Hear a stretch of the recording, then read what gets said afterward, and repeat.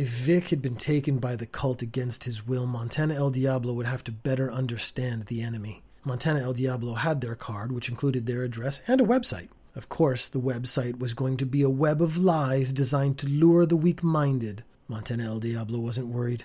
Manly confidence would not flounder in the face of such obvious propaganda.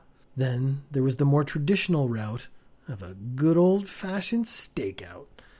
Hours looking gruff and miserable in a car staring at a warehouse-like location was an awful way for a human to actually spend their time. Yet there was a kind of romance that media had drilled into people's minds with years of bland buddy cop films.